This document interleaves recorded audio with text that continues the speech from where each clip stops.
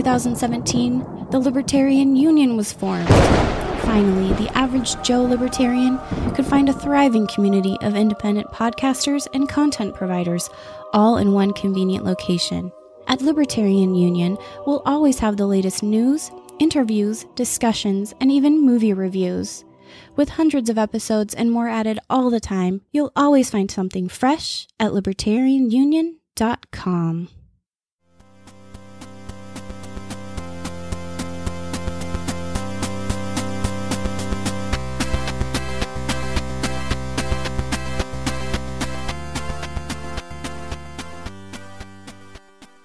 Hey everyone, it's Daniel and Robert, the Last Nighters, and we're going to be talking about the King's Speech tonight on the 28th episode of The Last Nighters. You can find the show notes and more at lastnighters.com/28. How you doing there, Robert? Hey buddy, how's it going? How you doing? It's going, it's You're doing. good. It's doing and it's going.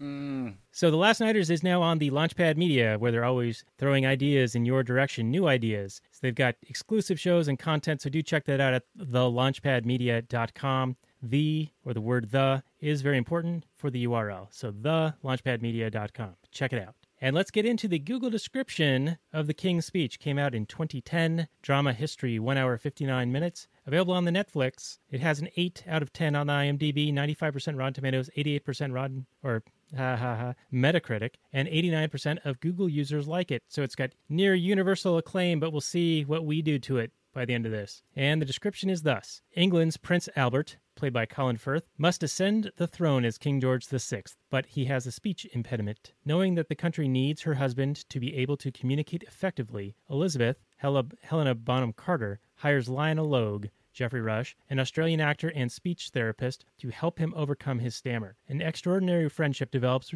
between the two men as Logue uses unconventional means to teach the monarch how to speak with confidence. Release date of November 26, 2010. Director Tom Hooper, and it won a couple of awards. And there you go. What do you think? What do you say, Robert? Well, that's pretty much what the movie is. Yeah, I mean, it's. Did it say? I forget if it said that, but it's set at the beginning of World War II. It does not mention it in the description, but it does say it's important that her husband communicate effectively, so they go and get the therapist. I mean, I don't think anything he does is important, but okay. I mean, surely the people listening probably in the movie, and everybody acts like he's important and what he does and says is important. I would say it's probably more counterproductive to any kind of good things happening, but I mean, we could get into that if you want. I mean, you know, even in a free society, and I say this a lot, even in a free society, you know, one of the things that gets thrown at us is, well, what are you going to do about if somebody invades? And we mentioned this many times that, you know, Tojo didn't want to invade the United States not because of the government, but because there was a rifle behind every blade of grass. And people would come together to defend a land that is getting invaded. Maybe not to the level of, you know, nuclear bombs and B-52s and that sort of thing, or maybe it would. I don't know. But maybe in this situation, do you really need somebody to get up and make a speech about why you gotta defend your country, I guess? I don't know. Daniel, did you think anything he did was important? No, not really. I mean, all it was just stirring up the fires of the population to be willing to go out and fight for the elites of, you know, the rulers of that population. I mean, the very opening was of the Empire Exhibition, which was, I think, in, 1928 or something like that, where the stutter is first put on display, where Prince Albert is addressing the audience, and there's 58 subjugated countries participating in the Empire Exhibition, and a quarter of the world population is under their rule. And it just really struck me as, like, they literally spoke themselves as the Empire. I mean, I always thought that calling something the Empire was like saying that they're bad, you know, like Star Wars style. Like, hey, that's the Empire. There's some bad motherfuckers right there. Yeah, but it had a completely different connotation inside the Empire because they had the idea that they were bringing, you know, civilization to a bunch of savages. You know, I'm sure they thought it was a great thing. Well, and there probably was a degree of that, certainly. Like, not everything that Western man has done has been pure evil, despite what you've probably learned in your history courses. There were actually, like, terrible things happening in those societies before Western man was involved. And they also did bad shit, but they also put a stop to a lot of bad shit. There's a great talk by Ralph Rako that is part of this Mises home study course that I've done, and it's about the European miracle and why it was able to happen. And I'll put a link to that on our show notes page. It's a great, fascinating listen. But he just takes on the whole concept of the European man being the destroyer of the world. Well, one of the points he makes is European man had amassed the wealth to be able to do that much harm, right? Like he had the capacity, the excess capacity with which to do it. So how did he have so much wealth, right? And then what of the practices of those native peoples? Were they pristine angels, unsullied by human nature? Or were they up to terrible, terrible shit? You know, and these are questions that never get asked when you're talking about your high school or your college history courses. Sure. I would recommend, or at least recognize that you really have a situation where there's the winners and the losers. If the situation had been reversed, would these people with a similar mindset just do the same thing? Because really you're talking about this authoritarian spreading your ideas around the world and thinking that you're the best and you want to make the world in your image. And like you said, I mean, the people that they're conquering aren't necessarily angels, but I still don't think it's necessarily like defensible. I'm not going to sit here and say that British troops landing in South Africa just because and then conquering a bunch of African tribes is like defensible in that sense. It's definitely an NAP violation. But you're right. I mean, once they do conquer those people, they are bringing in things and they're building roads and telephone lines and electricity and running water and all sorts of things that is in a way improving the lives of some of those people. But you also could have done that exact same thing in a peaceful way. You could have sold them that stuff. You could have traded with them. You wouldn't have necessarily needed to conquer a people and subjugate them at the end of a sword.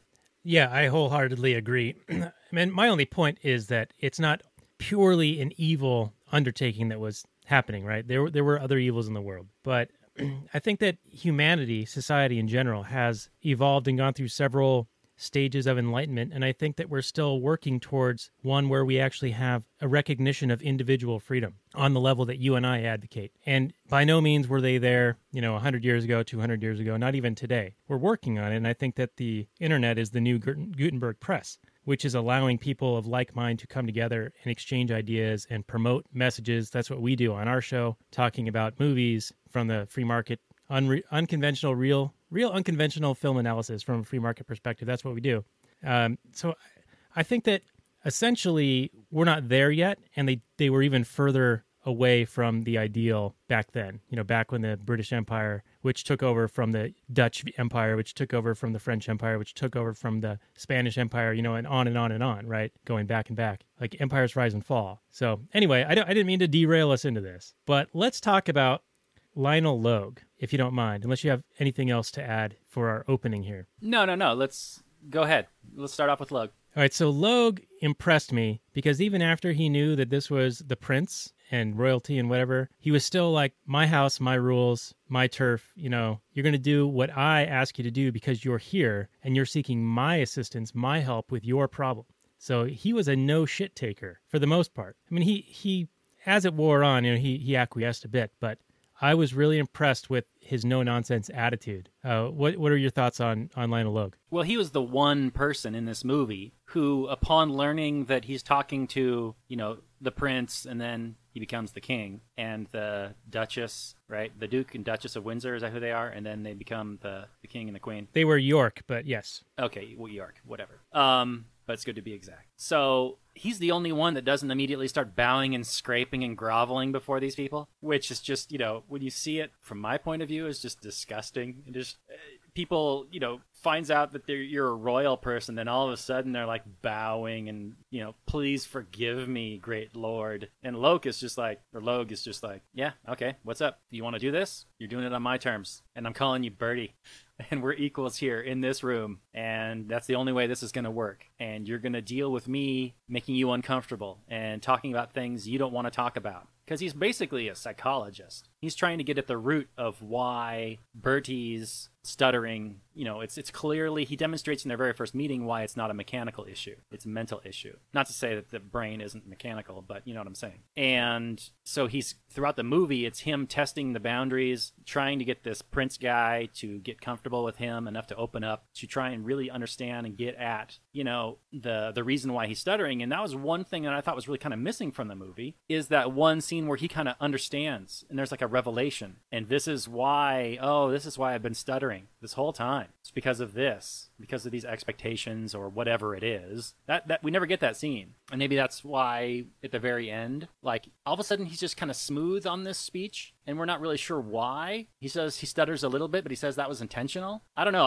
I was kind of missing that scene where we actually got some revelation as to why he was a stutterer, but we never do. And for me, that was what, it kind of fell flat for me. Yeah, there were allusions to it. He talked around it, like, oh, are you actually left-handed, but they made you be right-handed? And there was a few other things he picked up on that were like, oh, your father basically forced you to be not how you are, and then your brother made fun of you, and it kind of pronounced this stutter. It brought it along. It was like in Billy Madison, today, Junior. That kind of action. Right. Yeah. Throughout the movie, there are hints, and we're like, oh, is that the reason? Is this the reason? Is that the reason? But there's never, and maybe it's all of those reasons, but we're never given a scene where, maybe it's something he did actually struggle with his whole life. And so then there isn't a Hollywood moment where all of a sudden, the light bulb flips on and all of a sudden he realizes what it was and he can move past it and now he doesn't stutter anymore. Maybe it really was a lifelong struggle that he just went through and this guy is just slowly helping him. And then we end on the speech. So maybe it is a little more realistic. So maybe that's for the best. I don't know. Maybe, but it didn't. If you're going to tell a movie where the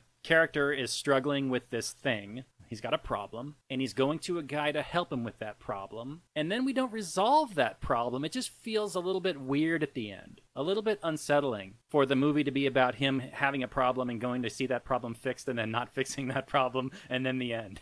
That's just... Well, I don't know. Maybe not fixing the problem, but certainly strongly improving upon it, right? Like his position was much better at the end than at the beginning, even though he still needed Logue there to kind of coach him in the moment, right? And walk him through it ahead of time and distract him and get him to do his like tippy toes and dancing around exercises and fuck, shit, piss, fuck, cock, that kind of stuff. Oh yeah, that's the good stuff. Yeah, that was a hilarious scene.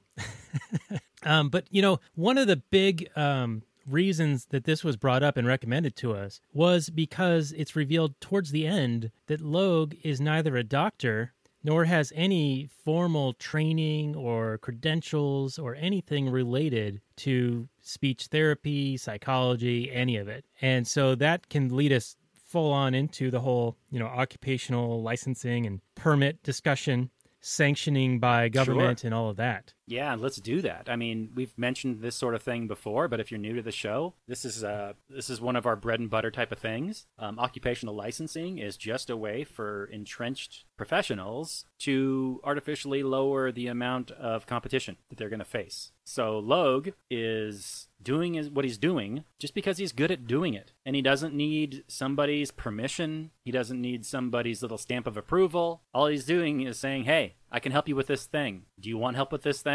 Okay, pay me, and I'll help you with this thing. And that's it. I mean, if it happened today in the United States, this guy would be in jail, or he would be, either in jail for false, false practice or something like that. Who knows? They'll just come up with some reason. As soon as somebody, because there is a scene in the movie where he finds out that he doesn't have, or he realizes it, nobody that gets around the king doesn't get scrutinized by Scotland Yard and whoever else. And he all of a sudden discovers that, or he suddenly is mad about it for whatever reason. And they have a scene where they're kind of talking about it, and Logue immediately slaps him down. He's like, yeah, I never said I was a doctor. I just said I could help. Do you want help? I'll help. Yeah, and the doctors that he'd seen, and he'd seen them all, were ineffective, right? They didn't solve his problem. That's why they kept going through doctor after doctor. That's how the movie kind of opens, right? And then they eventually get to Logue, who is on this like off-alley type street that isn't known for, the best purveyors to be. And the other doctors were telling him to smoke to calm his nerves and inhale it into his lungs to relax his throat, and sticking marbles in his mouth and having him try to read out of a book. And it reminded me of my wife and I when we were living on an island. we went to this apportation medium, like I don't want to call him an illusionist, but it was like almost like a magic show, but it was, he was supposed to be like channeling spirits or something like that. And he would like regurgitate crystals and stones out of his mouth and say weird shit about Jesus and like old philosophers from Greece and things like that. Yeah, he was an apportation medium. So anyway, that scene with the marbles reminded me of that. And my wife and I, we were invited to this thing. It was weird. I don't know what it is with islands around here, but on our last episode, no, wait, not the last episode, on our Wild Country discussion with the guys at Liberty Weekly, Robert, you had mentioned that you went to an island. Might have even been the same island, and got into some weird like cult meeting type stuff. Yeah, the weirdos go out to islands in Puget Sound. It's where they go, and if you're looking for that kind of stuff, that's where you'll find it. It's good times. If you ever need content for a podcast, or I don't know, if you're like James Randi or somebody, just go out there and you can talk to all kinds of interesting people. Yeah, who've got interesting ideas. They're out on an island for a reason. But anyway. The other thing I wanted to mention, I meant to say this earlier just to make fun of you, but when Birdie first is introduced to Logue, they say that Johnson was his alias because it didn't seem very important. That's a good burn. That's a really good burn. Yeah. Mm-hmm. Well done, Daniel. Touche. Well done. I wish I'd done that a little bit better. Oh, hey, one other thing I wanted to ask you. We did the Harry Potter movie last week, and was the little character who like greeted them at their very first like official session, was that little Ron Weasley, the character Willie? One of the Logue's sons? I don't think he was one of Logue's sons. I think he was a patient. And he greets them, and then they come in and go, yeah, Willie, he hadn't been able to speak, so his mother had me working with him. But it looked just like Ron Weasley. If that looks like Ron Weasley to you, then let's say it's Ron Weasley, because I don't remember.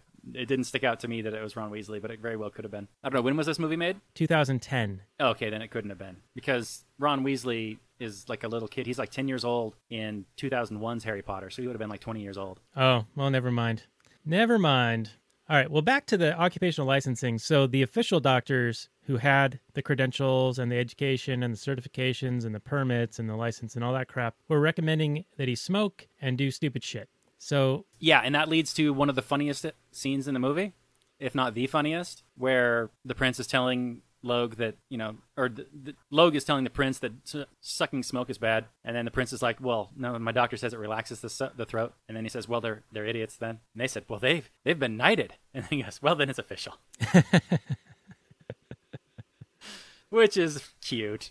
All right. But what did you think about Firth's acting in this movie? This seemed to be just like a Firth kind of showcase. This reminded me of, one of, probably Jeffrey Rush's most famous movie, My Left Foot, where they play somebody with some kind of disability, and it's always kind of celebrated. If you can pull off some sort of disability consistently for a whole movie, like the world cheers. And there's a certain amount of impressing that goes on. I mean, I thought he was the best actor in the movie, but he also had the most to work with. You know what I mean? Yeah. Now, wasn't it Daniel Day-Lewis who was in My Left Foot? I know Rush is famous for being Oh, yeah, you're right. It's the piano movie. What's the piano one? Shine? That's it. Shine. Yep.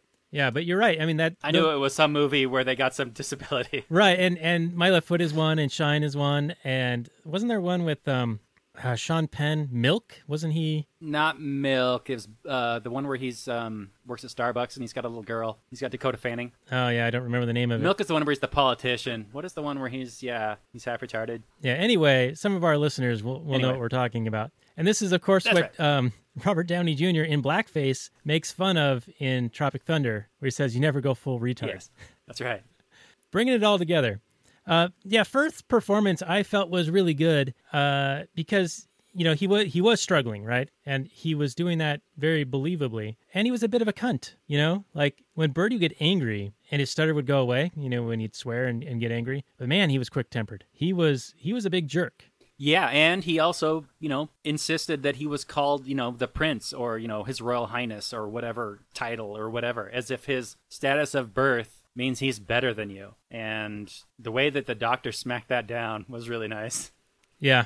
And then when Birdie said to him, I hope you're not charging me too much money. And Rush still takes no shit and defies him at every turn. And he says, I'm charging you a bloody fortune. Yeah, as if the other guy even would know. Yeah, because he doesn't even He carry don't- money, right? He he- doesn't even like have to worry about peasantry types of things. Yep, that's something the little people have to worry about. Yeah, with his picture on it. Let's talk. Let's switch it up just a little bit. Unless you got some more on this particular line. The other main issue in this movie, not necessarily issue, but whatever, another thing to talk about here, is the whole issue with his brother getting married to this divorced woman, or this non-divorced woman, divorced woman. About to be twice divorced. Right. And because the king is the head of the church, but the church doesn't recognize divorced women as what? Marriage eligible, I suppose. So then he has to abdicate before he can marry her. And that's what ends up happening. But, I mean, since when do these people not just do whatever the hell they want anyway? I mean, if he's the head of the church, can't he then recognize divorced women or just do what he wants? Or are these people really beholden to the ridiculous rules that other people in their exact same position have made up? Yeah, it seems like, I mean, they were citing a constitution, which, as far as I'm aware, at the time at least, they didn't even have a written constitution in England. And I don't know if they do now or not. Not that it really makes that big of a difference when it comes down to it, because George W. Bush was right. It's just a goddamn piece of paper, and they just ignored it every turn anyway. But I think that was one of the distinctions that was made when the colonies broke away, is like, hey, we're tired of having this like verbal contract issue or situation. We want to write this thing down. I really appreciated the scene where the prime minister is talking to the king, or maybe he's talking to Bertie, and he's saying, well, if the king doesn't abdicate, the government will resign. Oh, yes, please. I was like, oh no. Oh, my stars and garters. Clutch my pearls. What's going to happen to us all? If only. If only. Yeah, and just moments before, me of, like, he was realizing how little the common man knew of him and how little he knew of the common man. I mean, it's like, yeah, exactly. So why are you ruling them? Yeah, it reminded me of all the times when, the government threatens to shut down unless they pass some budget increase. And then, life just continues on regardless of what happens. Oh no, the senators aren't robbing on this particular day? Yeah. Anyway. Well, they never officially stop. Well, they take away the things that people actually use, like national parks and other things like that. They don't stop, like, tax collection or the military. They don't shut that stuff down. They don't shut down, like, do they shut down Congress? I don't know. Maybe, but yeah, they call that the Washington Monument Syndrome, and that's at the national level. But even the local school districts do the same thing, So they'll do things like, oh no, we're gonna have to cut the football budget. We won't be able to have band anymore because of budget cuts. Meanwhile, they get like 17 vice principals, and so people are like doing bake sales and selling candy bars or doing car washes to raise money to buy uniforms. Yep. And it's just all the conspicuous Yeah, they always stuff take away threaten. they only take away the stuff you like. They don't take away the stuff you hate. It's like we don't have enough money, so we're gonna stop, setting up speed traps. We're gonna stop tax collection. They never do that. We're gonna stop all the wars, because we just ran out of money, So we can't bomb all the countries that we want to bomb. That's never the case. Willy shit and fuck and tits. That's the other thing he said during his little his rant, where Rush showed him that he can speak without stuttering. One thing this movie does really illustrate well, I thought, was the religious nature of the state and the hand-in-hand nature of the state and the church in British society as means of control over the people. They were hand-in-hand, like the pomp and the circumstance and the ceremonies and the costumes of both the religious people and the monarchy is all like in full effect. Like, these are people, are special and important, and they're, you need them or else, they're the only thing keeping the bad people away. And it just really illustrated the religious aspect of statism. Yeah, and I think in the U.S. that it's less the religious aspect these days. I mean, not that the state isn't a religion in and of itself, but I think that they go toward the intellectuals for their cover now. So that's sort of the joint strike effort against the population, is to have the experts, the academics, the talking heads provide cover for the politicians to justify everything that they do. Meanwhile, they get a seat at the table and a little taste of the glory. So Oh yeah, I mean, is it even a dispute that anytime there's a war, like the mainstream media, CNN, MSNBC, just in lockstep behind in support of it? Or goose step. Right. And they're just cheerleading on every war. They've never, lately, I don't remember the George W. Bush administration as much as I should, but I don't remember CNN just cheering on the first Iraq War. Well, you mean the first one back in 91? The second one. I get confused. There's so many. They all look the same. That's right. Yeah, I I don't know. want to say I don't know. that there was a little bit more resistance to Bush in media at the time. I feel like there was a bit more anti-war sentiment going on and people actually protesting. I think the left was better at that at the time. And then when Obama came in and essentially doubled down on all the same failed Bush policies, but he got a free pass. And if you criticized him for doing the thing Bush was doing, you were a racist. Indeed. Yeah, it's funny how, I don't know, how much influence the mainstream media seem to have over the general popular opinion in the United States. And maybe they're only reporting on their own biases because, clearly, Trump won the election in 2016. So they weren't always right. But, the anti-war left just disappeared. Yeah, I thought they'd be coming back. Under I thought Obama. they'd come out of hibernation, but they haven't, I'm really surprised by this. But if the mainstream media were still to report on the wars, honestly, truthfully, I was recently watching the Ken Burns Vietnam documentary, and I have my issues with it. It's not perfect, but back then, like every night, there would be some horrific massacre on the news, and as a result of that, there was a massive anti-war movement, and I don't know if it was just Obama's policy of you can't show this on TV anymore that did it, or the mainstream media just stopped covering it like that, or just stopped covering it at all, and that's why the anti-war movement went to sleep. It seems like people aren't necessarily principled. It's just they're kind of like dogs chasing sticks, and whatever they see in front of them at the time is what they're upset about. Yeah, crows and so if shiny the mainstream objects. media, Yeah. if the mainstream media reports on the war, they're upset about the war. But if they report on somebody saying a bad word, they're upset about that person saying a bad word. Like all of a sudden Roseanne is like a Nazi and Papa John's guy is a Nazi and whatever. Not that, millions of people aren't dying and being starved to death and whatever. That's not anything to get upset about. Yeah, and when Trump got elected, I really did have hope that the anti-war left would come out of hiding. But they really haven't. And, it's really bizarre. And we'll get back to the King's speech in a minute. But I was expecting it, right? I was expecting them to hate Trump for everything, legitimate or not. And it seems like they focus on the dumb shit. Sure, some of it is, obviously horrific. Like he's a quote-unquote leader of a country, the biggest mafia gang. He's going to do some terrible shit. But they're totally ignoring the really, really, really bad stuff, the foreign wars and occupations and shit like that. If it's like they're looking for any little thing to be mad at him about, when there's plenty just right there in front of you to be upset about, legitimately. Yeah, if he dropped a bomb that killed 50,000 people, but he also called them like a slur, A at the same shithole time, country. there would be 10 times the outrage about the slur than about the murder. I don't know if people think that the murder is legitimate. Like, oh well, he's got reasons to do that, but there's no good reason to say bad words about them. I don't really understand it. Maybe because I just have this luxuriant position of having a principle that I follow and understand. Well, he wasn't presidential until he dropped bombs. Do you remember that? I do remember that. I think CNN said that. Yeah. That was like Wolf Blitzer. So good times. Yeah, so they That's where we're totally at flipped with the the script. principles these days. All right, well, back to this movie. There was another funny line that I really enjoyed, and it was where they had bet the shilling on whether he could read the, is it Hamlet, right? The soliloquy. Here I am stuttering. Today, Junior, which was the thing that Eric, the Weasley guy, and Billy Madison said during their competition, their academic decathlon. To be or not to be. Anyway, so they bet the shilling. And when Logue finally won it, Bertie said to him, I have no idea what an Australian might do for that amount of money. I thought that was funny. Because of they got dollar dues down in Australia? Is that what he's talking about? It was 1 shilling, but I think he was making allusions to him, turning tricks or something.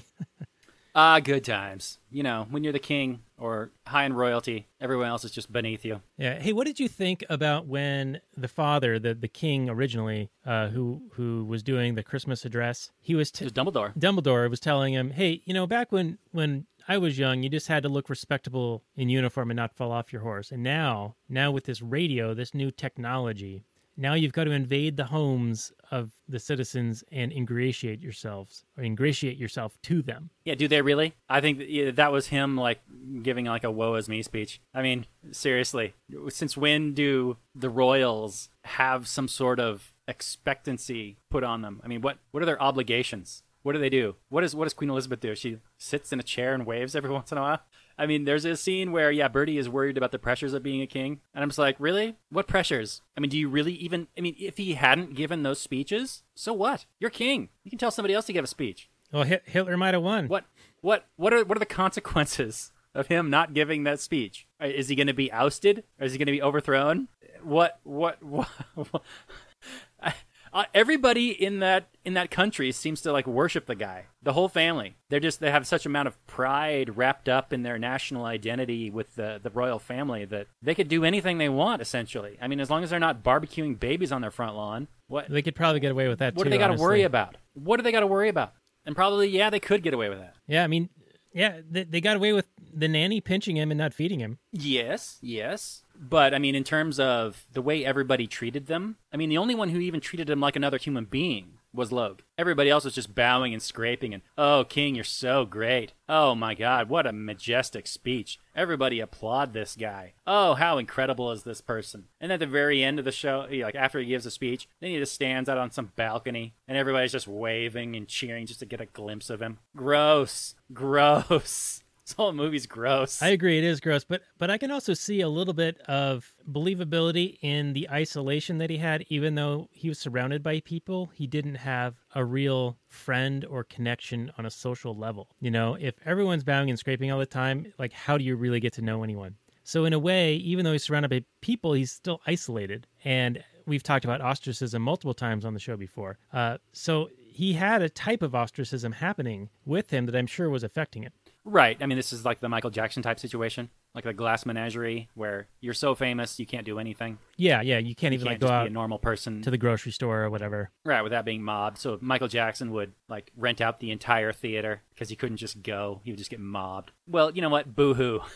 Seriously, boo-hoo. Yeah, that problem goes away This is a person- if you don't have rulers. Yeah, this is a person whose whole existence is predicated upon theft, so and coercion and violence. So you get no sympathy points for living a life that is separate from everybody else. I mean, he was in a situation where he could at least walk down the street. People didn't recognize him. It's not like he's on TV. There aren't like print magazines all the time with like tabloid stuff where the prince and the whatever are having a baby, or they go out on the town, so they dress in a new outfit and that makes headlines for some reason. I don't know. I don't mean to shit on things people find interesting, but these people are lauded and celebrated for literally doing nothing, for existing. And because people think that they're living such a fabulous lifestyle. I mean, it's one thing if these people had actually accomplished something in their life, like a Steve Jobs type or something. And, you know, there were like tabloid magazines about Steve Jobs and how great he was, or Thomas Edison at the time, or, you know, whoever, like somebody who's really contributing, like Thomas, you know, Ford or whoever. But no, these are people that exist to threaten, rob, and nothing else. Literally nothing else. I mean, if you want to argue that these people are diplomats and, you know, that increases the stability of society, well, you're not going to get that argument from me. You could make that argument, and sure, there is a pragmatic, real-world argument you could make that there are good diplomats and bad ones, and good monarchs and bad ones. Sure, they're all on a scale, I suppose. But you're not going to argue, I'm not going to argue that monarchs are a positive thing in the world. They are probably preferable to democracy for reasons that have been well made on this podcast and others. But no, I advocate a world that is where coercion and violent aggression is looked upon with, you know, horror. You know, it's not legal. It's rightfully abhorred. Indeed, sir. I agree. Now, there was a moment that I thought was interesting, and this shows my lack of understanding of how the relationship between the king and the government worked in England. But he was saying, where's my power? Can I form a government? Can I levy a tax? Can I declare a war? And he couldn't do any of those things. And it seemed odd to me because isn't he sort of like the figurehead of a government? And couldn't he just decree that a government exists? And couldn't he levy a tax? And couldn't he declare war? Or are they more of just figureheads for show? Do you understand the relationship in the UK related to that dichotomy? I don't exactly know, but I could speculate. I mean, I think back during the Magna Carta days, that was a big concession, right, from the king to the mercantile class, that the king couldn't just do anything he wanted at all times or something like that. So that's kind of like ever since then, their powers have largely been eroded, and it's been more of a democratic process over there, which is why you've got the House of Lords and the House of Commons. And I think that they have mainly, you know, taken control of the law writing and the law creation and declaring war. And that's why you have that movie, Darkest Hour, which I don't know if we want to do that one or not, but it's about World War II, and it's about Churchill. And, you know, deciding whether or not they're going to go to war with Germany in World War II and that sort of thing. So, yeah, I don't think it was the king's decision to necessarily do that. He's more of a figurehead. Exactly what power they have, I don't know. Maybe are they the ones that appoint, like the prime minister? Maybe kind of like the U.S. president over here appoints the Fed chairman. I don't know. Yeah, I don't know, but it does seem like perhaps it's a bit of a steam release valve, you know? Like, here's the king, the royal family, and that's for the adulation of the adoring public. Meanwhile, the government over here, under cover of the king, is the one actually doing all the law enforcement and taxing and all of those things. So it, like, gives them a happy face. It's like good cop, bad cop, right? Yeah, it's look at these people. These are your rulers, but they're good people. They're not really doing anything bad. And then you got your parliament, and they're doing all the bad stuff, and you hate them. But you actually look upon your royal family favorably because they're just kind of like figureheads of the nation, I suppose. I could see that. Yeah. And then even the parliament might get a little bit of a pass because, you could always like run for parliament, right? Like that could be you one day. Yeah, we're the people. Government's people, right? Right. And Yep. Robert, if you don't like it, you can either leave or throw your hat in the ring and may the best ideas win. You can go and get elected and go and get Gross, your Daniel. ideas out there and promoted and voted Gross. Yes. Right. Yes. I've heard this argument before. It's a terrible on. argument. It is an awful argument. Completely unconvincing. You got to join the mafia to try to make the mafia less mafia-like. Yeah. So to that, yeah, exactly. Is the mafia argument is the perfect counter to that. So if the mafia held elections tomorrow, would you vote? Would you join the mafia? That's how we look upon government. By what right? It's a group of people. By divine right. Exactly. Divine right of kings. Suck it. All right, so I wanted to go back to the occupational licensing just for a few minutes while we wind this down and then do our final summary and review because we're getting close to the end here. But the the relationship between the king and the church, the archbishop is like, he's the worm tongue in his ear, right? And he rats out Logue and tells the king, hey, he's got no training, no diploma, he's not a doctor, he's got no qualifications. And we've already sort of addressed this earlier. Logue's rebuttal was, well, I get results. I helped shell-shocked veterans from World War I. My only credentials are success. And there were no programs at the time, so there was no way to be credentialed to do this. And then the king says to him, he'll charge him with fraud and throw him in the tower. Yeah. That whole scene kind of confused me because the king is really angry with him, like for no reason, and then he does an abrupt 180 when Logue actually points out the reasonable answer. It's like, what? You're here this whole time he's helping you. You're getting improvement. And then you feel betrayed because he doesn't have somebody's signature on some piece of paper somewhere?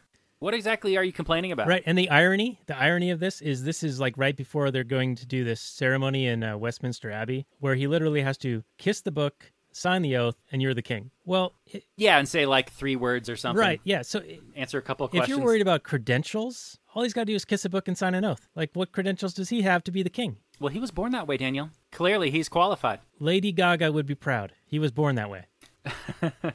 Listen, women lying in ponds distributing swords is no means for a basis of government. If I went around calling myself an emperor just because some moistened being lobbed a scimitar at me, they'd throw me away. And yes, I butchered that quote. Sorry, you get the point. I do, yes. Monty Python. We should do some Monty Python. They have some really great, stellar work.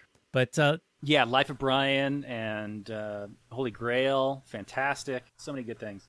Yeah, we'll have to get that into the mix. But let's get into our final summary and review. And I'll let you go first, but I do want to just give you a starting point. The speech at the end, while delivered fairly well with heavy amounts of coaching, was very gross and full of hypocrisy, where they said they must go to war to prove that might does not make right. So he has to use might to make right, to negate right by might. Well, I don't see why you're confused. That makes total sense. Yeah, if you're looking for consistency from a group that predicates itself on violence and coercion while at the same time pretending that it's virtuous and benevolent, you're barking at the wrong tree. But, I was kind of just grossed out this whole movie. I thought it was interesting, Helena Bonham Carter without a ton of makeup on, which is interesting.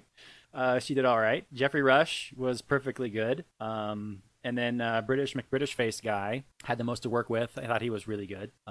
Almost to the point where it was painful to watch his scenes. You know, he's like stuttering. Watching anybody with a speech impediment is really kind of difficult. I mean, you just want him to like get it out, say what you're gonna say. Let's move this plot along. But yeah, you know, for what it was well done. I can see why it got the critical acclaim that it did. But you know, these movies that glorify thugs and murderers and claim that they're benevolent defenders of the people, you know, it's funny because they actually do get to defend the people at times, you know, well, and by defend the people, I mean, you know, conscript the people to defend themselves, which they would do anyway. But, you know, when Hitler declares war on Britain, or did Britain declare war on Hitler? I think it was the other way around. I think they didn't get, right, they had a certain deadline to hit, and then they didn't hit that deadline, so then war was automatically declared because Germany invaded Belgium, and then they had a defense pact with Belgium, and so then they had to go and defend it, or at least according to the pact. I don't know. It gets all complicated. Something like that, though. If anybody's interested, yeah. There are plenty of documentaries and podcasts that detail that big time. So I'm sure you can check that out if you're really interested, or if you're just hearing about this for the first time on this podcast, which I find very hard to believe. Anyway, this movie, you know, it's competently made, but God, I just can't get past the subject matter. It's really hard for me to get past the subject matter. So I'm going to give two numbers. From a pure movie perspective, this movie's like a 7.6 or something like that. Like, it's well made, it's well acted, it's well written for the most part. It's historically somewhat accurate, at least it seems to be. I mean, those names are all the same, and his daughter Elizabeth becomes the queen and blah, blah, blah. But from my personal taste as a voluntarist, I can't give this movie anything above like a 3. It's just gross. This is not a movie I would come back to or watch again. It's to watch people just bow and scrape before people just because they were birthed by other people that you would want to bow and scrape to for some reason. It's just gross. Daniel, what's your score? Well, I'm going to give just one number, and I think it's going to be based mostly on just the craft of the movie, and it was interesting to watch, and I really had an appreciation for Logue not taking any shit despite who his client was, so I enjoyed that part of it. The other thing I really liked was how the movie was shot. There was something about like the scenes where they had a lot of negative space. Did you notice this in the movie? Where the main characters, when they were speaking, they were sort of off to one side and the background was very large. And like it was really prominent in Logue's office where he was treating Bertie. And Bertie would be on the couch speaking, and there was that really textured and reddish and greenish wall behind him with a lot going on in it. Those types of scenes really stood out to me. So I think that this was a well-crafted, beautifully shot film, and the actors were all pretty excellent. I agree with you that the storyline was kind of pointless to begin with. I mean, sure, there's historical value there, but likewise, as a voluntarist, I find the whole concept to be antithetical to my belief system. So that part of it was hard to watch, but I'm glad that it got recommended. It gave us a little bit to chew on the occupational licensing stuff, and I'm sure we'll get into that again on future episodes. But my number is a 7.7 overall for this one. Yeah, I just, you know, if he doesn't give the speech, which is what the whole movie is about, what happens? Usually in a movie, you want the protagonist to accomplish a thing, to stop a thing, or to be able to do a thing, you know, like an important thing that needs to be done, or else bad things happen. Literally none of that happens here. The guy gets a little bit better at talking, and then the movie ends. I don't know, man. For some reason, it still kept my attention, and they made a good movie out of it. I gotta give him props. Yeah, exactly. I mean, the craft was there, and the interest in the story was there, even though the events weren't all that exciting. So, you know, even better of a job on their part. Yeah, they took chicken shit, made chicken salad out of it. Well done. All right. Well, there are a couple of other things I wanted to mention. The last 2 episodes have been based on movies in England. I think we're going to go more domestic on the next run. We're going to do Mission Impossible because the new Mission Impossible is coming out on the 27th. I think that one is called Mission Impossible Fallout. So we're going to go back to the Tom Cruise movie that started it all, at least the franchise portion, with him in it back in 1996. So we're going to be discussing that. And if we have time, perhaps also touch on Ghost Protocol, because I did a poll in our group and some people voted and it was actually a tie between them. But I think we should focus on Mission Impossible 1 from 1996. Sure, let's do it. Yeah, the new movie is getting really good reviews, And I remember the first movie being pretty good. And I don't know if I'd ever want to watch Ghost Protocol again, as it is my least favorite Mission Impossible of all time, even though I understand it's many people's favorite movie. It might actually be more fun to watch it and just trash the movie the whole time. It might be more fun for me, but I don't know. We'll see. Come back for that episode. It should be fun. Yeah, it'll be game on. You can certainly trash it all you want. So we'll focus on the first one and maybe trash on Ghost Protocol a little bit. The other thing I wanted to mention is we are now, the Last Nighters, on the Launchpad Media, where they're always throwing new ideas in your direction. And I'm going to be interviewed with Johnny Rocket on Blast Off with Johnny Rocket. I think that's coming out on the 27th as well. So look for that, an interview with me with Johnny Rocket on the Launchpad Media. And I think that's about it. The show notes can be found for this episode of The Last Nighters at lastnighters.com/28. I do appreciate you joining us for the show. Thank you, our Launchpad listeners and our Last Nighters listeners. And may the two groups mix and commingle. There's lots of great content all over the place. And we really appreciate you guys. Thank you for being our listeners. And I'll say good night from last night.